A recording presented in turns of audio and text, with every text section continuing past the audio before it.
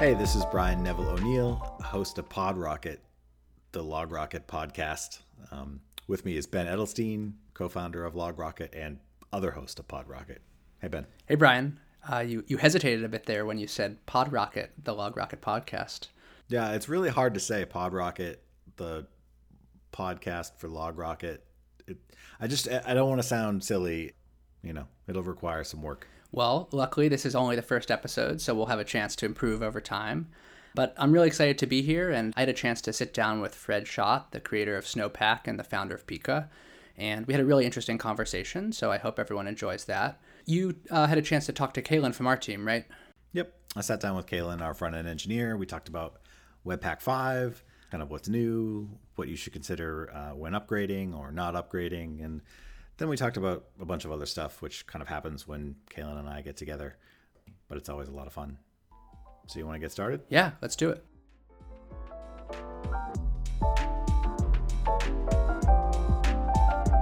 So now I'm really excited to welcome Fred Schott.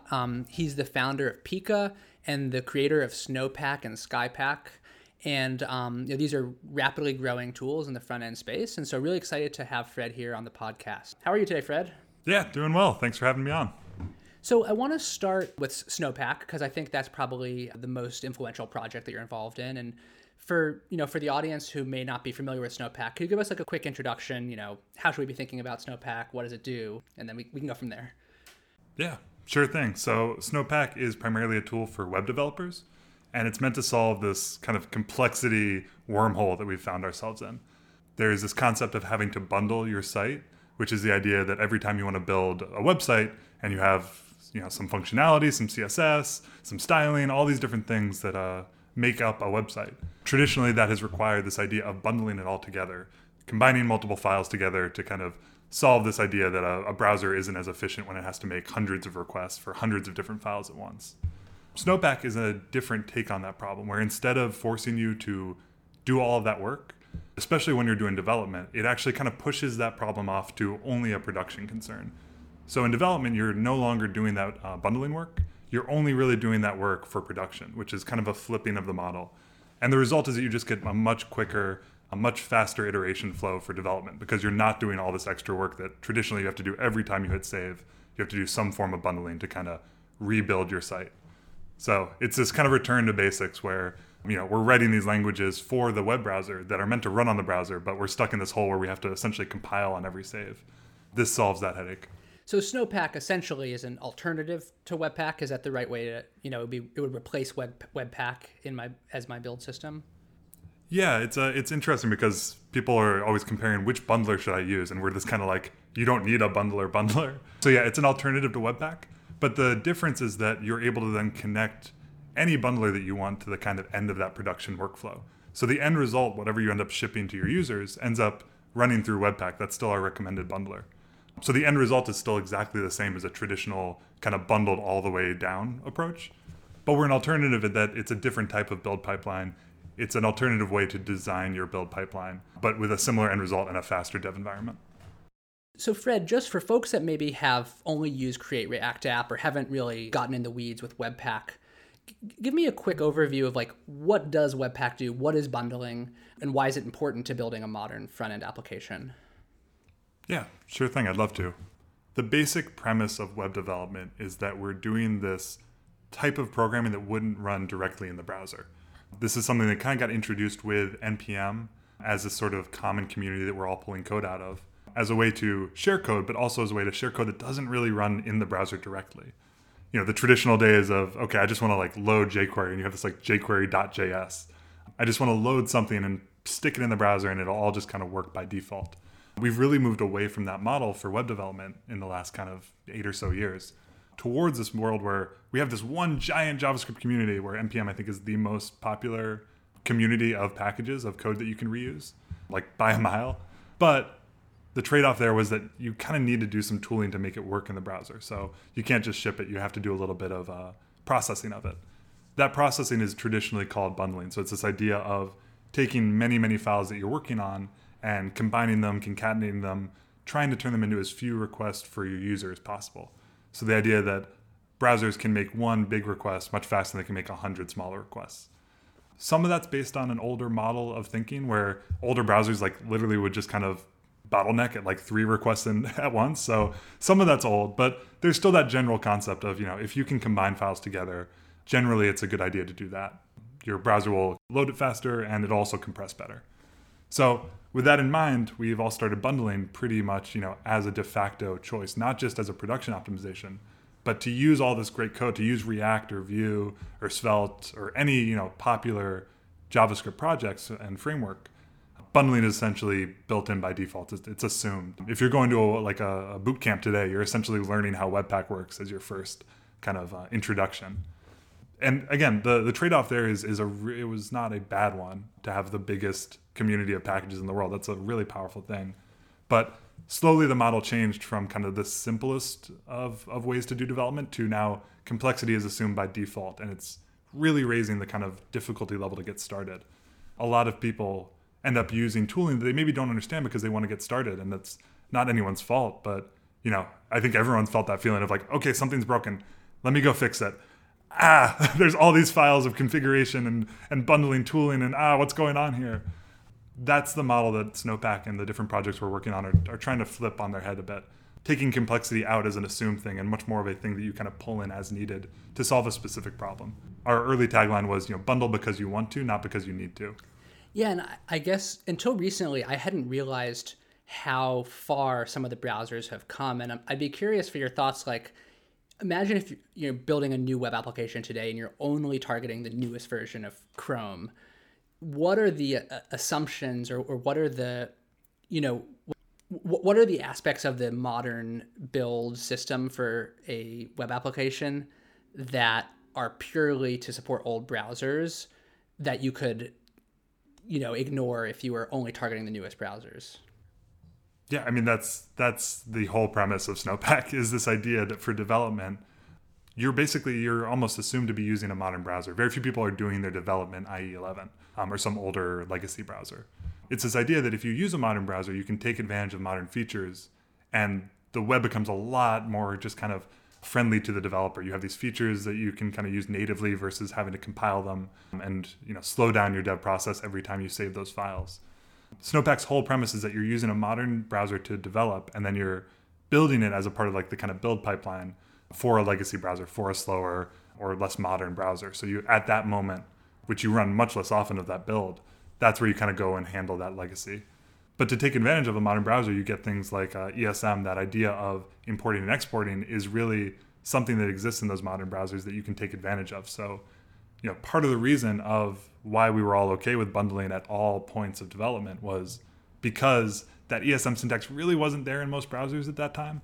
There wasn't really any better way to do it versus, again, just throwing scripts on a page, which doesn't scale. It becomes problematic pretty quick. So ESM was really the biggest one that we saw where now that it was in modern browsers and now today it's in all browsers, you get that idea of every file build is essentially one-to-one. Source file comes in, we build it, like end result for the web browser comes out. That means that you can essentially cache every build forever until you change it, right? If you load a page and loads 100 files, you're probably only doing work on a few of those at a time, which means that like next time you start up, every file that hasn't changed just gets to be reused. So if you aren't changing files, we essentially cache that build result forever. So it's a really efficient model, both in terms of our ability to cache and our ability to speed up your development by not doing that work. And is there analogs in production? Like, I know that, kind of the model is like use Skypack in development and then Webpack or another bundler for production. But if you want to take advantage of having the app broken down into individual parts that the browser can optimize the loading of, can you set that up as well? Yeah, so it's kind of where we draw the line of what we give at the end of a Snowpack build is an unbundled site. So it looks a lot like what you were seeing in development. Every file is loaded individually. For a lot of people, that's enough to deploy and be pretty happy with. And we have some optimizations on top of that to kind of make that even faster. The idea of, you're loading a big graph of files, we can kind of ahead of time tell the browser what you'll need. So instead of this kind of like waterfall, you just kind of get it all up front. So we can even optimize that sort of unbundled dev-like experience. And then it's up to you kind of how you want to go from there. You can add a bundler, you can add Webpack, you can kind of return to that older model of bundling, but only as a build time step. So our take is that most people don't need a bundler. companies with users, they probably need bundlers because they have a performance story they want to hit. But like, I just built a website for my parents, and like, as a just fun little thing, like I didn't need all this complexity. They don't care if it's 100 millisecond load time or a 500 millisecond load time. A lot of projects don't need that complexity right off the bat. They can pull it in as needed. You mean you didn't use a microservices architecture on Kubernetes for your... Yeah, no, I did not. I used Snowpack, which was a fun little dog fooding exercise. And I imagine, like, while there are performance advantages to loading the bundle, I bet there are certain cases where if you're iterating super rapidly on your site, or you have, you're often pushing small changes, to not need to invalidate the cache on a large bundle for a one-line JavaScript change and just be able to have the browser of your end users reload that one file. There are probably cases where that is actually a big performance benefit. 100%. If it's an app that you're coming back to day after day, there's a real performance gain specifically related to caching for having each file individually loaded. Because it means that same story of like, if the file never changes, we don't have to rebuild it. That same story applies to the user. If the file never changes, they don't have to load it a second time. So they're coming back to the site. Even if they've redeployed 5 times, they're only having to reload the files that have changed. That's a really kind of exciting part of this model that we're still exploring. But there are clear cases where that unbundled approach actually is a better performance story. SEO-focused blogs where you're just kind of coming and going, bundling still makes a lot of sense. But if you're like an app like Figma or Gmail where you're coming back multiple times as a user, that's a really compelling performance story. Got it. And so let's say that, I'm interested in trying out Snowpack in my existing React application, or it doesn't have to be React, my existing front-end application. What does the getting started story look like? How easy is it to integrate? And, if I have an existing application? Yeah, that's a great question. And it's a really hard one to answer kind of generally. It really depends on what your current setup looks like. We would essentially, to move to Snowpack would be to kind of move your build setup. So if you've done a ton of customization, kind of depends on how much of that is custom logic that needs to be ported over. If you're using something like Create Snowpack app or some other kind of generally available setup where you actually haven't done a lot of custom work yourself, you're relying on some kind of boilerplate, we generally support most of those same characteristics of a Create React app starter application. So our Create Snowpack app, which is like our take on that same flow, is actually meant to be a one-in-one replacement. So you could theoretically just copy your source directory, your source files, copy your kind of other files, and run it, and it should just work. And for the Webpack config that I have existing, does Snowpack have a kind of config file that's a similar format or even the same format to Webpack config? Or what does it look like to port over customized Webpack configurations?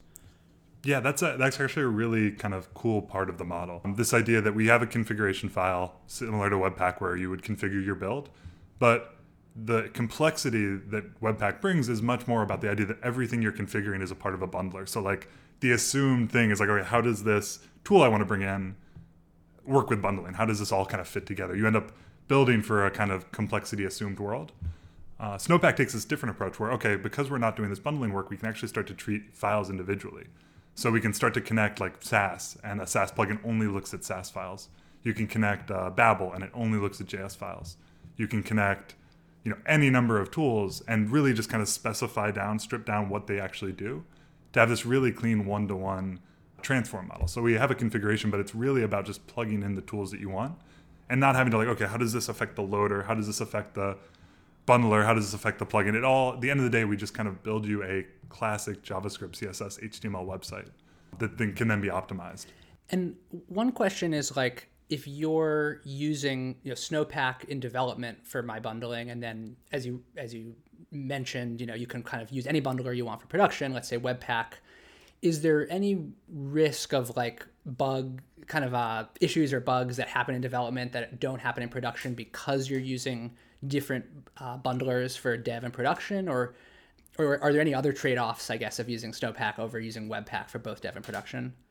Yeah, we get that question every so often. It's kind of one of those things that we're all already doing. We've all already kind of made that jump. If you look at like what a Create React app does, it's a totally different configuration for production versus development. Maybe not totally different, but there's definitely a lot going on between the two where you need to test in both anyway. So we've already kind of crossed that chasm. The difference is that the build that Snowpack outputs by default looks almost identical to what you're seeing in development. So we do kind of have this idea of like, we'll kind of leave you at this checkoff point where it's like, okay, you have the site, it looks a lot like development, and now how do you want to optimize it? And really then it's just like, okay, I've connected Webpack to it and I can kind of test the before and after of that. So you kind of get this, if you trust that Webpack's doing the right thing and you trust that Snowpack's doing the right thing, there is this kind of clear handoff versus, again, the traditional kind of, it's all one big bundle and you kind of have to, okay, I hope this worked. It's kind of a black box. The nice part about that flow is you get these kind of like handoffs where this handoff of responsibility means you can really test the input and output, the result of Snowpack and then the result of Webpack. Another question I have is I know that there's a lot of talk about Webpack 5 and some of the improvements they've made to performance with better caching and tree shaking, and like how does the approaches you've taken with Snowpack at all, are there any overlaps with kind of some of the improvements in Webpack 5, or how should we be thinking about that? Yeah, that's a really, really interesting part of the relationship is that I was actually really, really impressed by how many web standard kind of moves they made in Webpack 5. So this idea of, Webpack traditionally kind of falls into this rabbit hole of, I do this custom code that only works in Webpack because of this Webpack logic. And now I'm not actually writing JavaScript that would ever run in the browser. I'm writing JavaScript for the Webpack compiler. They've taken a lot of steps away from that. Web workers as a technology is the idea that you can kind of run code off of the main thread. They've actually added support to just basically create one of those in the way that the browser would understand versus some sort of special import this worker from Webpack. And they've really moved towards a standard way of doing things on a lot of different parts of the bundling kind of mechanism. So in that way, we can kind of make this really nice connection between us as Snowpack being this modern dev environment. It's unbundled. You can write your code in a way that would work on a modern browser that you're doing development in, and then hand it off to Webpack, and Webpack is then going to connect that modern standard into its bundling. So you can write the modern code and Webpack will understand the modern code. So it's a really nice kind of symbiosis where we don't necessarily, the build is the bundle. That's kind of production only, so you don't run that as often. So there's not the same kind of, okay, how can we get our bundling per change times down? Ours are essentially down to like 10, 20, 30 milliseconds per file save. So it's really fast because we're not doing that bundling work. The other interesting part is module federation, which was kind of the big marquee feature of Webpack, which is this idea that the problem with bundling is you kind of lock all your code into these bundles, and it means there's not a lot of opportunities for natural reuse. Without some special like mechanism for Webpack to say, okay, this code lives in this bundle, this other bundle can load it from that bundle. This kind of like restitching of bundles where they can start to load code from each other is essentially what module federation is meant to solve. What's interesting about this kind of unbundled approach is that's just what the browser does by default. If you're shipping your code without that sort of Webpack optimization, code can always load from different files. It's that idea that like, give me the URL and I'll import it. And the browser's smart enough to not ever, double load something. It'll cache it. You get this really nice performance story by just reusing files by URL. Obviously, you need to balance that with optimization and with kind of minimizing the number of requests, but it's one of the really interesting things about this unbundled model, that you kind of get some things that Webpack is really struggling to deliver on for free built into the model of just how the web has always worked. Right. It's kind of the everything old is new again. Back in the day, we'd build our web apps and we'd import a bunch of scripts like jQuery, and the browsers were smart enough to load those appropriately. And then we went to the world of bundling, where everything was bundled into a 5 megabyte, JavaScript file that takes forever to download. And now it sounds like with this approach, going back and kind of letting the browsers do what they're good at, which is loading JavaScript files from a variety of sources and doing that intelligently and in a performant way. So much of the last decade has been recreating what the browsers have been working on for decades. This idea of shipping bundles, and then essentially Webpack is your module system. But this is definitely a return to letting the browser do its caching, do its loading, and optimizing things for you, which turns out browsers are pretty good at doing that. So I think this is a good segue to talk about your other project, Skypack. So maybe tell us a bit about Skypack, how it fits in with Snowpack, and we can go from there. Yeah, Skypack is definitely one of those like too cute by half, I think is the phrase, where it's like, it sounds the same, but to the point where it's like, oh wait, what's the difference? The two are definitely two sides of the same coin, which is where that kind of naming scheme comes from. Skypack is this idea of a CDN for JavaScript. So if you've used JSDeliver, Unpackage, similar concept of everything on NPM being available at our CDN. The interesting take that we have is that everything is up-converted to ESM. So this idea of unbundled development only being possible with the native ESM module format. If you've ever used like the import keyword or the export keyword when you write your JavaScript, it's essentially just the ability of the browser to go in, okay, Great, I'm going to go load this file as a dependency. So everything on our CDN has been up converted to that format, which means you don't need to go like searching around for, okay, it's jQuery / dist / jQuery.min.js. Every package ships things differently. Our job is essentially to bring that all into a standard format where you can just say import jQuery or import React or import Vue. It's all a consistent format built for this import statement that we're already using, but connecting that from your kind of local development into a third-party CDN. So there's no tooling, there's no npm install. You try to just get it delivered right to the browser on demand whenever you need it. And what's the level of support for that among, I imagine it's something that the modern browsers support, but is there enough backward compatibility there if you're targeting a reasonable array of older browsers, or is that something where you need a polyfill to support those keywords? Yeah, we're really at the point now where every modern browser, every browser that has meaningful use has support for this. IE11 is the last holdout, but I think as of yesterday, today, like imminently in October, Microsoft is essentially like leaving mainstream support for IE11. And I think they've even said at the end of the month, or maybe that's next month in November, they're starting to drop support for IE11 in their own products.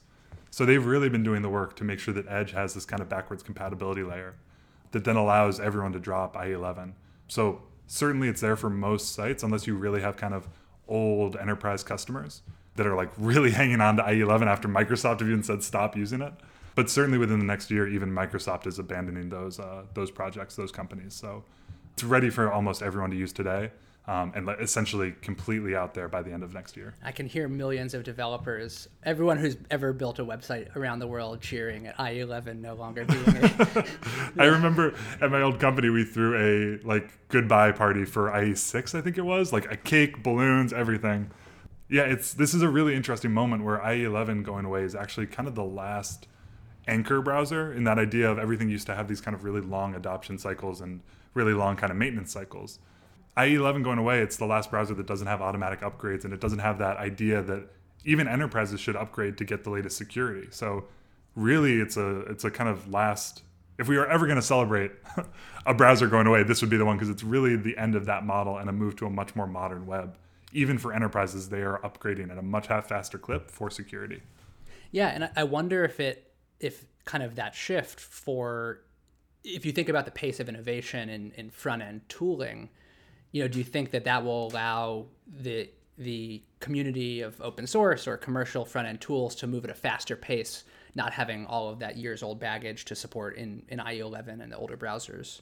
Yeah, 100%. It's inevitable. I mean, if that upgrade cycle from, we got to worry about the browser that came out 10 years ago goes to we got to worry about the browser that came out 2 years ago, that's a very different story. It's still TBD how close we'll get to, the kind of evergreen model. But certainly with everyone getting auto upgraded, we're pretty close to evergreen with the latest set of browsers. Moving on a bit, tell me a bit about Pika. I mean, this is the kind of the company you founded around Snowpack and Skypack. What led you to start a company, and what are your goals with Pika? Yeah, so I originally started Pika as this just kind of I had an itch that I wanted to scratch. I was working at a company called Ripple at the time. I was just, essentially a front-end dev, and was starting to kind of pull on some of the work that I'd done when I was at Google, which was around the Polymer team. So that was Google's Web Components project, this idea of Web Components as a new kind of module format for components, for front-end components. And a lot of that started to introduce this idea of JavaScript and bundlers aren't the foundation that you build on top of. HTML, CSS, and JavaScript kind of working together as the foundation.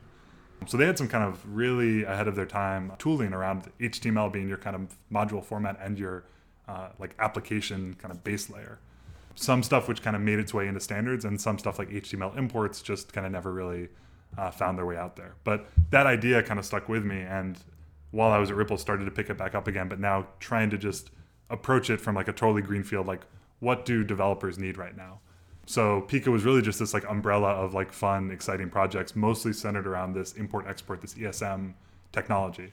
So there was the CDN kind of came out of the early days of that. Snowpack came out of a project from there. There was a CI/CD tool. There was a registry that we played around, an editor. There was all these fun experiments. That was just really me scratching an itch. I eventually ended up leaving Ripple to work on that full time once there really started to be this momentum. So kind of just mainly focused on that, doing some contracting work on the side.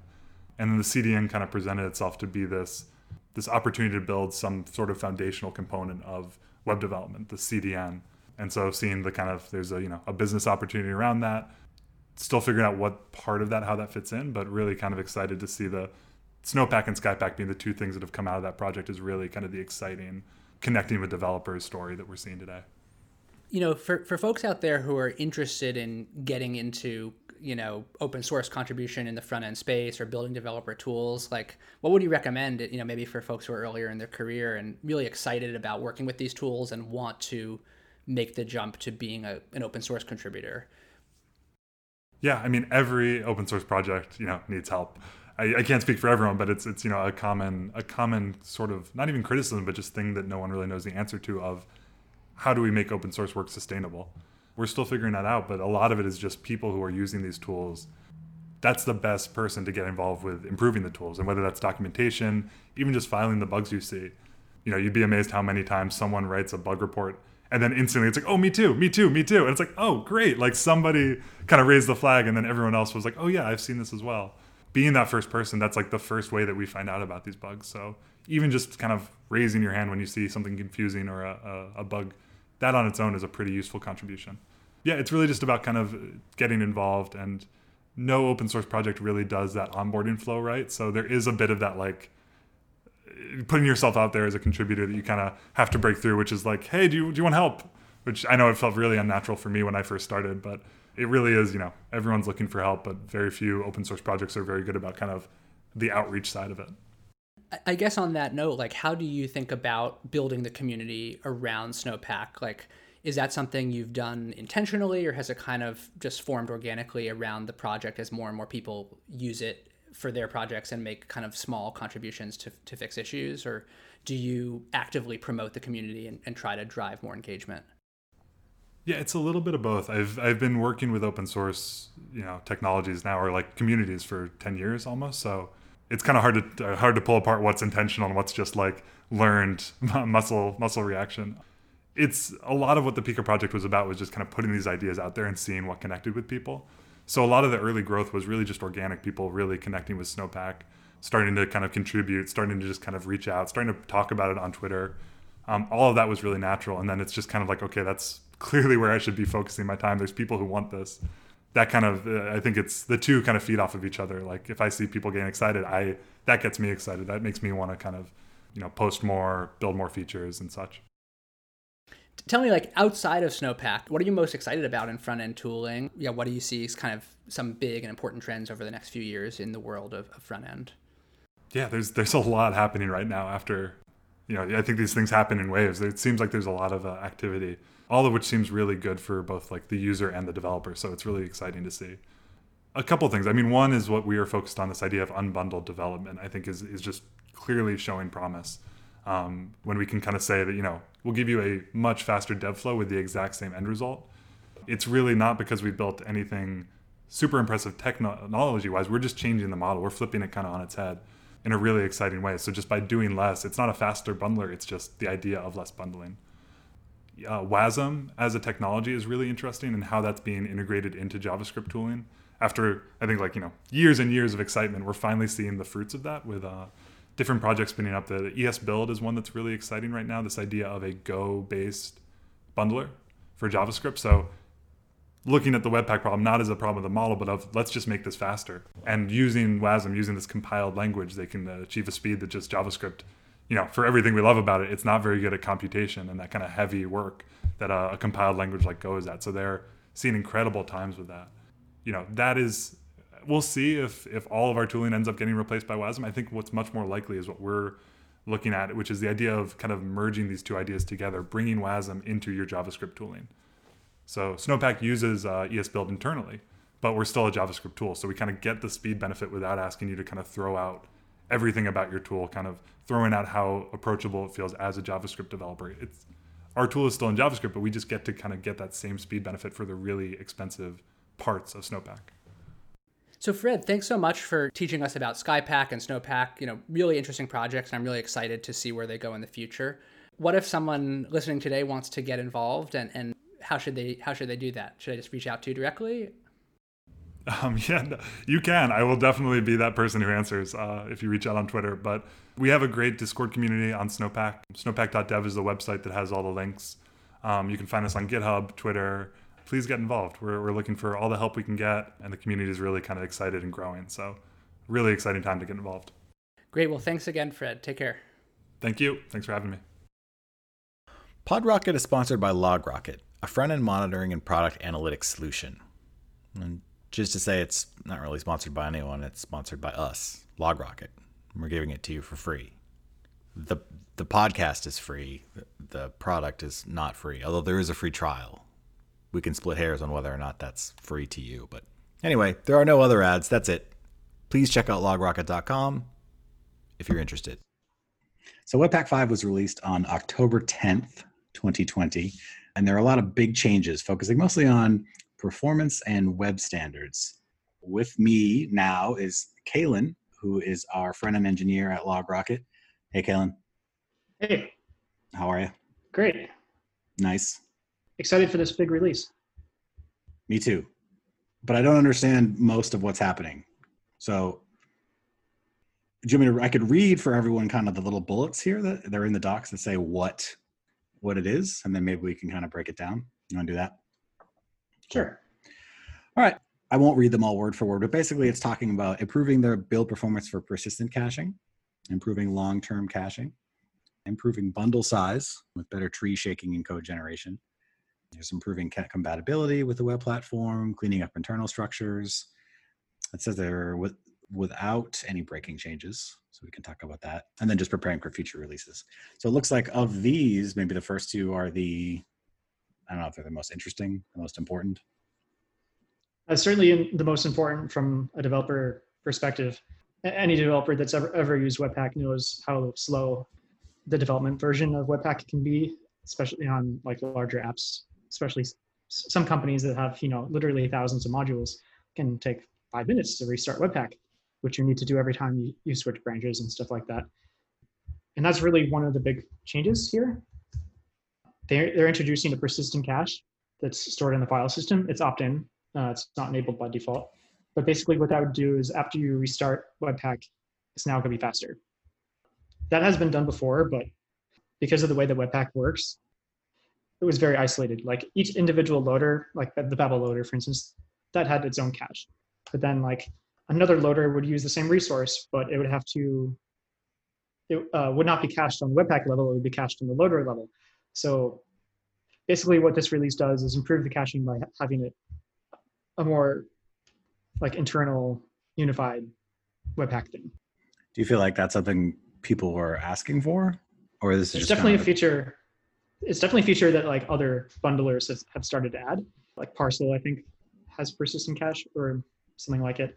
I think Snowpack does something similar. Basically, all of them are faster, and that's one of the big reasons why they're faster. And also, the second bullet point is actually fixing a huge wart that Webpack has had for a very long time, and that like you would have a module, and well, to back up a little bit, the way that Webpack would identify modules is they would give it a module ID, but that was not actually deterministic, meaning that if you had the same code and you built it again, sometimes it would give it a different ID, even though that the code is functionally the same. And that's pretty bad because if you rely upon that for caching, then your cache would be busted, which would slow down Webpack. But also if you add the chunk ID to your file names, and then you rely upon that for like client-side caching for your clients, then you could ship a release and then a module didn't actually change, but it would have a new ID. So it would get a new file name. So then all your users would fetch the same resource again. So it has actually a pretty big impact, not only on the developers, but on people who use apps built with Webpack. And this is enabled by default in Webpack 5. So that's great. It feels like a suboptimal experience to do it. Why? Why would you build it that way? It's complicated. I'm ready. Hit me. It's complicated. Okay. Essentially, I'd have to go through the code individually, but it can actually be very easy to break something like that. If you introduce code that is accidentally not deterministic somewhere in tons of other code depends on that, then the whole thing isn't deterministic, essentially. And especially when you think about how big Webpack has gotten over the years. You have how many contributors now, and we'll talk about that later. But back in the day when it was only one person, Sokura, the famous developer of Webpack, I'm sure it was a lot easier to not introduce bugs like that. But it's great that they actually fixed the problem. I know LogRocket actually uses a plugin that fixes this problem, so we can now remove that plugin. I feel bad for the plugin. Yeah. That was a terrible joke, but I'm going to keep going. I'll let it slide. Thank you. I appreciate it. So what about the other ones? The other sort of bullet points here, are they just kind of nice to haves, or just like, do you care about tree shaking and code generation, or is that just like the bundle size? Is that Tree shaking, I have not actually had much experience using, mostly because the things that I have used have not support tree shaking, but I'm really intrigued by a couple of the bullet points in this release, which is quite exciting. So the reason why I haven't really used tree shaking, or the reason why it hasn't really impacted me much, is that it's very easy to break it. And one of the reasons why you can see down here, if you have nested modules, sometimes that could break it. For instance, if you do export from anywhere, the module that you're exporting from, that would not be tree shaped, but that's fixed now. Also, Webpack 4 didn't actually analyze dependencies between exports and imports of a module in precisely the right way, and that's also fixed. But most importantly, this release has CommonJS tree shaking, which is big because most of the community still uses CommonJS modules, even though that ECMAScript modules have been a thing for a couple of years now. That will probably result in a lot of people adopting tree shaking, especially since it looks like it doesn't need a lot of work for the developer to get that working. Oh, and also Webpack 5 now uses static analysis to automatically flag modules as side effect free.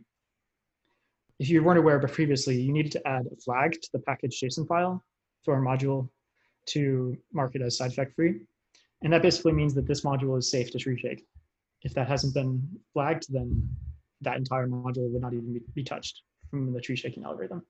So what this means for developers is if you upgrade to Webpack 5, your bundle size is probably going to be much lower if you happen to be using modules that can take advantage of these upgrades. I feel like we have two options here, right? We can keep talking about Webpack 5 and whether or not you should upgrade or things you should consider, or we can talk about what the internet has to say about Webpack 5. Which do you want to do first? Well, I would just say one final thing about this release that I'm also excited about, and that's the compatibility with the web platform. One of the great things about Webpack is that you don't have to, use a separate tool for your images and JSON, stuff like that. That's definitely has been improved in Webpack 5. If I had to sum it up, it would be like a lot of small changes, but one of the things I'm excited for is improvements with native worker support. As someone who uses workers, it can be a challenge to get that working with the bundler. Why? Because it's different. Bundlers need to be their own entry point. They're kind of a different kind of module, and handling that right has always been a challenge. You needed to use a plugin in previous versions of Webpack, and I'm not exactly sure, but I'm pretty sure you don't need to use that plugin now. Basically something for everyone in this release. Do we use that? Is that where, like here at LogRocket, is that where? Yeah, we use the worker plugin. Okay. So to replay video session recordings, the state is fetched in a worker, and that has to be, its own module. And our build is also very complicated because it's a monorepo, and it's split between many different Webpack builds. Oh, I know it's a monorepo. There's a great blog post out there. Yes, there is. That was written almost 3 years ago. One of our biggest ones. What'd you say? Weakest or biggest? Biggest. It was. It's people love the monorepo. Knowledge. When it comes time for recruiting, they do come back to the monorepo blog post that Pascal, our director of engineering, wrote. But that doesn't really matter as it pertains to Webpack 5. So do you think we'll upgrade here or not? Or do you think we should? For various complicated reasons, LogRocket is actually on a relatively old version of Node that has prevented us from upgrading a lot of things. But that's actually been a priority recently. Mostly because LogRocket on-prem supports many different platforms. it means that we need to have a lowest common denominator as far as node versions goes, and that's been a challenge for us. Do you feel like I'll get yelled at for bringing that up later in life? Potentially. Potentially. Nice. Okay, cool. I look forward to that. Matt and Ben, co-founders of LogRocket, taskmasters. Okay, so if you had your own project, what are the things, and I know you do anyway, what would you consider when it comes to upgrading? Like, what are the things that you would do, or think about, not think about, so on? Yeah. The absolute very first thing that I would do before I upgrade is I go on GitHub, go to the issues tab, filter by that release, and see how many people are complaining about, core things being broken in this release. That's one of the reasons why I would always be very hesitant to upgrade, like on a major version. Usually I would wait to X.1 release or something like that. So there like, are the same thing that I do for like any Mac OS release. You would do the same thing about it. Got it. Pretty much. All right, well, okay. Yeah, I mean, there hasn't been that much issues opened, and I don't see any that are like super breaking. But just to be on the safe side, if you're like a large application, I know how difficult it can be when you've upgraded, and then you've spent all this time, and then you find a big bug that's preventing you from upgrading. I don't see anything here, but I'd probably wait like a week or so at least. I will say though, they have closed a lot of issues. The Webpack team is very, very good at their post-release bug fixing. But, right, you like the Webpack team. I get it. Yeah, I would upgrade now if I was like really frustrated with the speed of Webpack, or if I really needed to take advantage of some of the new ECMAScript module features. One thing that popped into my head when you mentioned why maybe we won't upgrade right away is, are there some kinds of apps that are more likely to not upgrade versus others? Like, is there some commonality there, or is it just kind of depending very much on who's using it or what the infrastructure is, et cetera? Yeah, well, definitely the Node version is a big blocker, I think, for a lot of people. There's a lot of bureaucracy involved, a lot of hand-holding with other teams, like DevOps teams, especially for the front-end team, to convince them to upgrade Node. And I think there's been a change recently in the community where people are more willing to only support the newest versions of Node. At least that's just from my personal experience, but that seems to have been a trend, which can be good, but can also be kind of bad for some teams. I feel like I want to think more about the hand-holding between DevOps and front end, but I think that maybe it could be a whole separate episode. And oh, definitely. Yeah. So maybe we'll come back to it. Okay. So what else? Is there anything else that we should think about between, you mentioned NPM before we started talking, before we started recording, I should say. Like, is now a good time to talk about that, or we come back later? It's always good to talk about NPM. It's the corest part of the infrastructure of open source front-end development. There was a big release recently, NPM 7, which can be summed up with a couple of short blurbs. Essentially, it now supports workspaces, so managing multiple packages is now easier, such as Yarn workspaces or Lerna, for instance. It's always good to have support in that realm, because Yarn workspaces is obviously a core feature of Yarn. But if you're stuck with NPM, you have to rely upon Lerna, which, LogRocket uses Lerna, so we're well aware of the works with Lerna. So this is exciting for LogRocket, at least. Also, a big one is installing peer dependencies automatically, especially for newer developers. That can be very confusing that it didn't do that.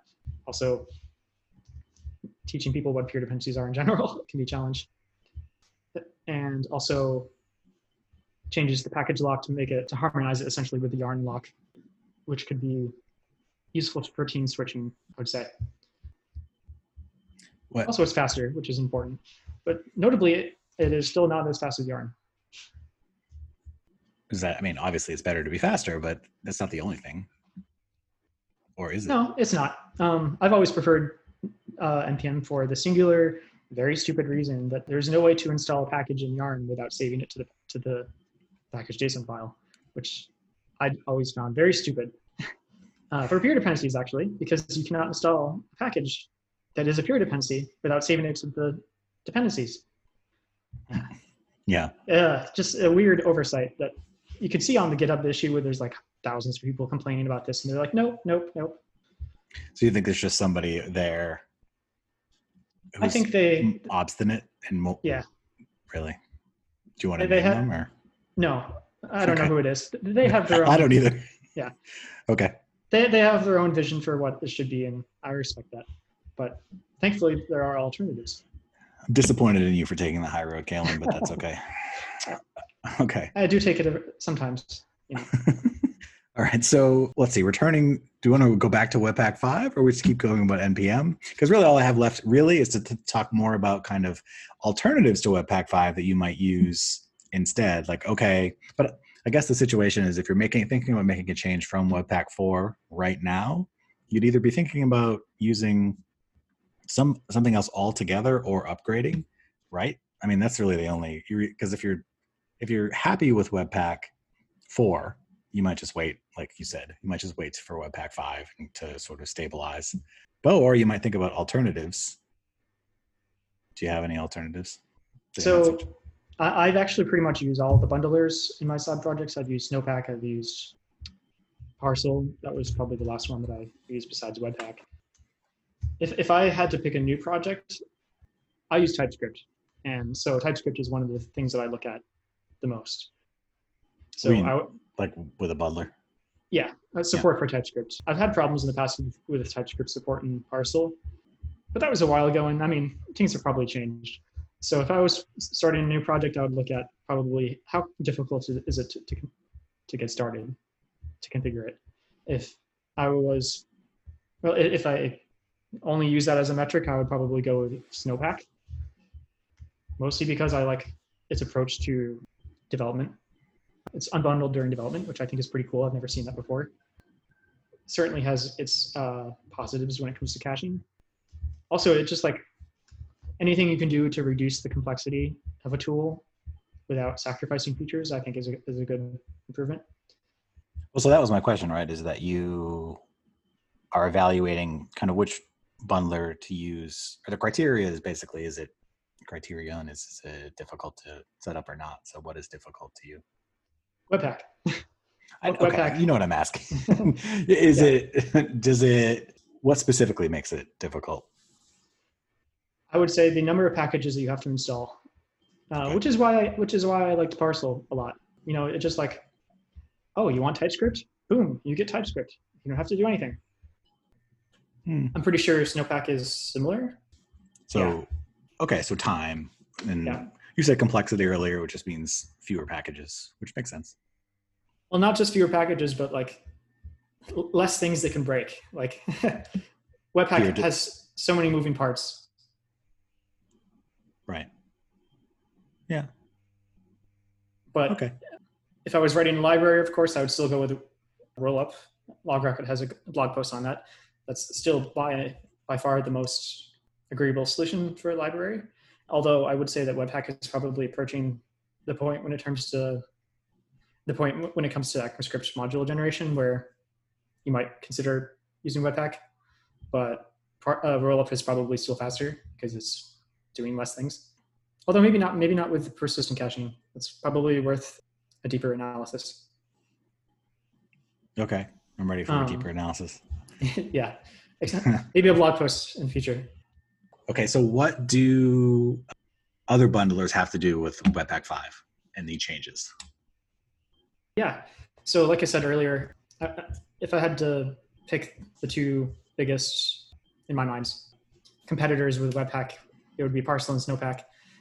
I would say this release is new, and I think some speed comparisons are probably going to have to be done. But if the sticker on the release is true, then I would say that both of those are less compelling. But there's a big elephant in the room when it comes to bundlers, and that is Rust. There's a couple Rust JavaScript bundlers that have been getting a ton of stars in GitHub Like what? What are the names? The two biggest ones, I guess, I would consider them Pax, which claims to be the fastest JavaScript bundler in the galaxy. Okay. And another one that I've seen is Clap with a K. Both of them are, I would say, bare bones when it comes to bundling. I would not like use it as a drop-in replacement for Webpack, but if I was, starting a smaller side project, I would definitely consider that. Actually, when I went just doing a cursory analysis of the repo, it seems like Clap has been the clear winner here. This one also supports like React style components, JSX, and stuff like that. Another big topic when it comes to Rust bundling is the fact that it still has to rely upon the TypeScript runtime, which when you're bundling with Rust, it seems, I'm struggling to find an analogy. It's like you have a Ferrari and then you have like a 1970s buggy or something. You're just like weighed down by the TypeScript runtime so much. You have your bundler that is now like extremely fast, and then TypeScript is like literally 100 times slower. So I do think that's the future, but The future of what? You're not going to use that at work for any reason. well, give it a couple years. I mean, Webpack has had so many years of development now, and it supports pretty much every aspect that you could possibly want in some way or another, or with the plugin. But it's still limited by the language. It's going to take time as Rust becomes more popular and as more front-end developers, also learn Rust. I think that will be the sea change. Potentially, even in the future, when it comes to WebAssembly, maybe Webpack starts adopting Rust components. And I know part of the Webpack internals part of this release, the fact that the changes that they've been making, it seems like that might become more easier in the future. I haven't gone away. I just am considering your assertions. Okay. I mean, it's speculative. I can't say whether you're right or wrong. I'm still right about the part where you're not using it at work today. You might be right in 2 years or something. And you look like a hero. Alternatively, Webpack could the people at Webpack or who work on Webpack could take your ideas uncredited. I don't think they would ever do that. Yeah. You're far too likable. Definitely. Another honorable mention also, Okay. 14,000 stars in GitHub is ESBuild, which is written in Go. I missed that. What is it? ESBuild. ESBuild, got it. ES standing for ECMAScript. This one actually uses, when it comes to speed, it's like literally 164 times faster than Webpack 4, which is pretty impressive. It also transpiles TypeScript, but it does not type check it. So again, you're going to have to use the TypeScript type checker. I have heard rumblings in the community that people are starting to consider rewriting TypeScript in Rust or Go or something like that. So, which again is an even larger project. But when that happens, I think, you'll have another change in the community, moving away from finally dropping the last vestiges of the JavaScript tooling ecosystem in favor of Rust. Which you're in favor of. Oh, definitely. Okay. Well, that's not a unanimous opinion. You said it definitely, like, yes. Well, I haven't actually encountered many people who are against Rust. Let's put it that way. Well, you're good at now because I'll give them your email address and you'll find them. Yes, comment section. Okay. All right. Well, I think we're done here as it relates to Webpack 5. Thanks for listening. So that's it. Episode number 1 of PodRocket in the books. Is there anyone you want to thank, Ben? Yeah, definitely. I want to thank Fred one more time. I really enjoyed that conversation. And also Dan Schlosser and Kate Trahan, who had some of the ideas for the questions or some of those things we discussed with Fred. So thanks to everyone. And we should also, thank Kate again. And same Kate Trahan, who's the producer of the podcast and did all the work in getting the podcast off the ground. So thanks, Kate. Yep. Thank you, Kate. I would like to thank Kalen Cooter, our friend and engineer at LogRocket, friend and colleague, esteemed guest. Hopefully he'll be back. Thank you for listening to PodRocket. Remember to like and subscribe. I know you've never heard that before, but in this case, we really mean it. So do it. It's like the easiest thing that you could do. honestly. So thank you. We'll see you next time.